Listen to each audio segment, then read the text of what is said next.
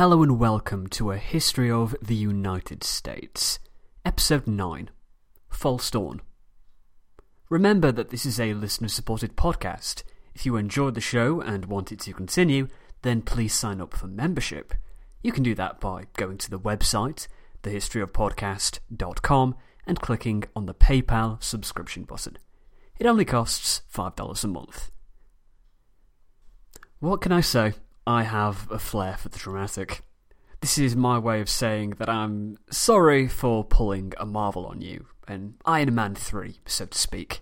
You know, a false ending. Jamestown wasn't going to be abandoned just yet. All the stuff I said that happened at the end of last episode was true, but what I didn't say was that when Gates set sail down the James, he almost immediately met a longboat.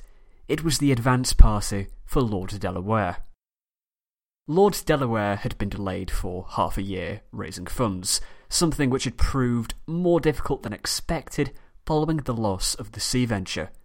But he finally set off with 3 ships and 150 settlers from Portsmouth on April 11th, 1610, and he arrived in Virginia in early June. Gates was told to go back to Jamestown and prepare the colony for the arrival of De La Warr, much to the unhappiness of the colonists, who thought they'd finally escaped this hellhole. Considering before Gates arrived, Jamestown was in anarchy with only 60 inhabitants, this was a startling turnaround. They finally had competent leaders. Their numbers were up to 375, and perhaps most importantly, De La Warr brought with him a year's supply of food. The starving time was over. De La Warr's primary concern was breaking the men out of their idleness, which had destroyed the colony during Smith's tenure. You'll recall how men were starving, but refused to do anything to solve the problem, such as farming. De La Warr would fix this by installing proper military values. He established a real government. Gates would be his second-in-command, the Lieutenant General. Sir Ferdinando Wayneman would be his Master of Ordnance, Strachey would be the Secretary, and Percy would be the Captain of Jamestown. Together with his Admiral Somers and Newport, this would form his governing council. In addition, Percy, Samuel Argyle, Thomas Holcroft, Thomas Lawson, and George Yeardley, remember that name, Yeardley, would each command 50-man militias. The laws brought by Gates, known as the Laws Divine, Moral and Martial, were maintained. They were harsh and strict, but this was necessary, or so the commanders felt, given their experiences on the continent. The infrastructure was rebuilt, and De La Warr set to work making the colony sustainable. He had supplies for now, but that didn't mean they would have supplies next year. The sturgeon didn't appear in the river as they usually did at this time of year, which compounded the problems of the Powhatans refusing to trade and the loss of all their livestock during the previous winter. De La Warr sent Somers and Argyle back to Bermuda to collect 6 months of supplies, including some hogs to re-establish the livestock. However, they wouldn't make it to Bermuda, and instead went fishing off the coast of New England. As Jamestown emerged from the ashes, it was infinitely better than the version of itself it replaced. The buildings were far more suited to the climate, and while not comfortable, Jamestown was becoming livable. I hope that it is coming across that in the narrative it feels as though there is a plan at work here. Under Wingfield, Radcliffe and Smith, the colony had been lurching from one disaster to the next, but this, it feels a lot more organised, as though things were finally beginning to come good. Though, as we shall soon see, it was just a false dawn. De La Warr next set about repairing the relationship between the English and the Powhatans. It had deteriorated, but he didn't want to plunge into war just yet. If there was a chance he could fix things, he would take it. He sent messengers to Wahunsonacock asking for friendship, reminding him of the crowning and wanting vengeance for the attack on Jamestown. Well, Sonnecock was not in the mood for this, not one bit. It was his land, not theirs.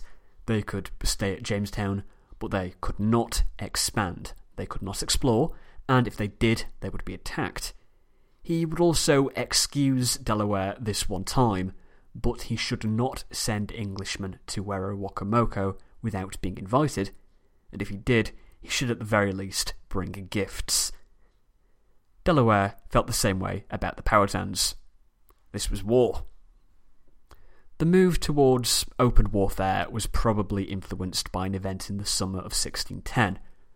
On an expedition into the Chesapeake, Gates witnessed one of his own men being killed by the Native Americans. Gates had previously adopted a peaceful approach, but this changed him. He wanted revenge. Shortly after, he attacked a group of Cacophthons. It would be the first of many such attacks by both sides. Gates would return to England on July 20th, 1610, but now they'd started, the attacks continued. The Powhatans were no doubt offended by Delaware constructing 2 new forts at the mouth of the Southampton River, Charles and Henry. This may seem odd considering his initial commitment to peace, but just as Smith's attitudes changed as he spent time in the country, so did those of Delaware. He realised that his moderate position wouldn't work. If Jamestown was to survive, it would need to be more aggressive. This was war, and it was now treated as such. These forts did not survive long, though. Delaware ordered them to be abandoned so the men could relocate at West's Fort upriver. This could be a base for finding gold. This went wrong, though. Men were lost, and the position was soon abandoned without a proper exploration being launched. This was a return of the colony's old problems. You see, a false dawn. Delaware had been in Jamestown 6 months, and through a combination of disease and war he had lost 1/3 of the settlers. This wore down on his ability to lead, and soon the men grew unhappy. He grew ill, and in late March 1611 he sailed to Nevis in the Caribbean to recuperate, giving Percy command of the colony. Even this went wrong. Rather than making it to the Caribbean, winds blew him wildly off course, and he wound up on the other side of the Atlantic in the Azores. From here, he returns to England, incredibly embarrassed. He had to report to the colony that everything was going well. He overplayed the things which had gone well, and he didn't mention the sickness. The usual lies, and it wasn't very convincing. This could easily have killed Jamestown, were it not for Gates. Gates had returned to London in 1610, and he had spread word of how the sea venture had survived, of how Jamestown had been reborn, and enthusiasm for the venture returned. Gates had been busy preparing a new venture across the Atlantic to be led by himself and Sir Thomas Dale, who had been in service on the continent. Dale set sail in March 1611 with a year's worth of supplies and 300 settlers. He arrived 8 weeks later, 10 days after Delaware had departed. With Somers and Delaware absent, Dale assumed command of the colony.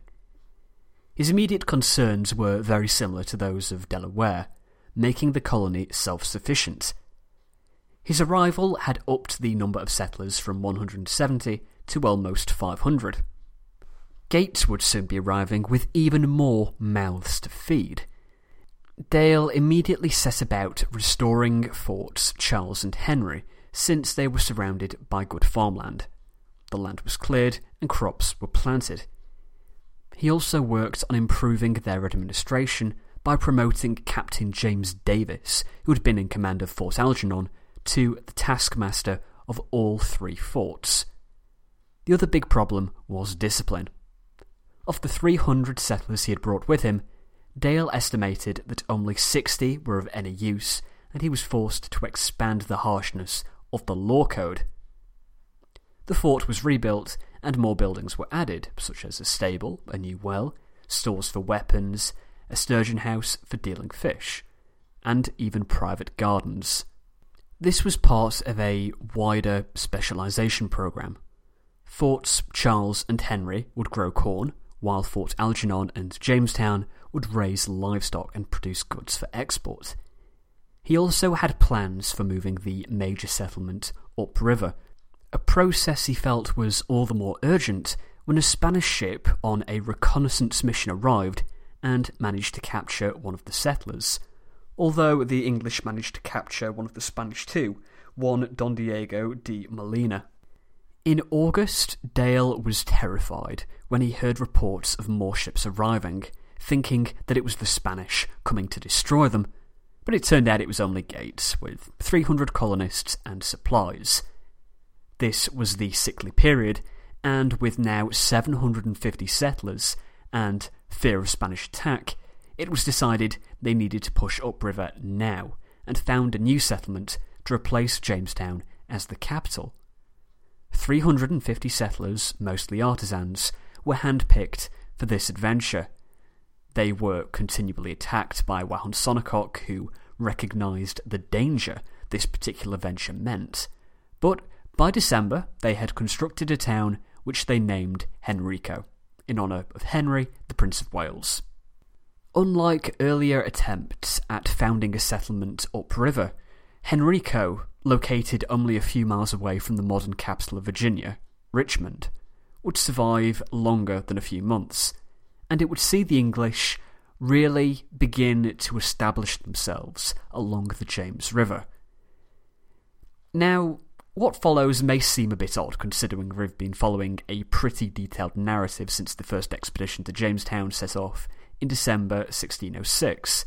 Heck, we've spent a good 8 episodes covering the year since then, but I now run into a little bit of a problem where I don't have much information for what happens until 1613.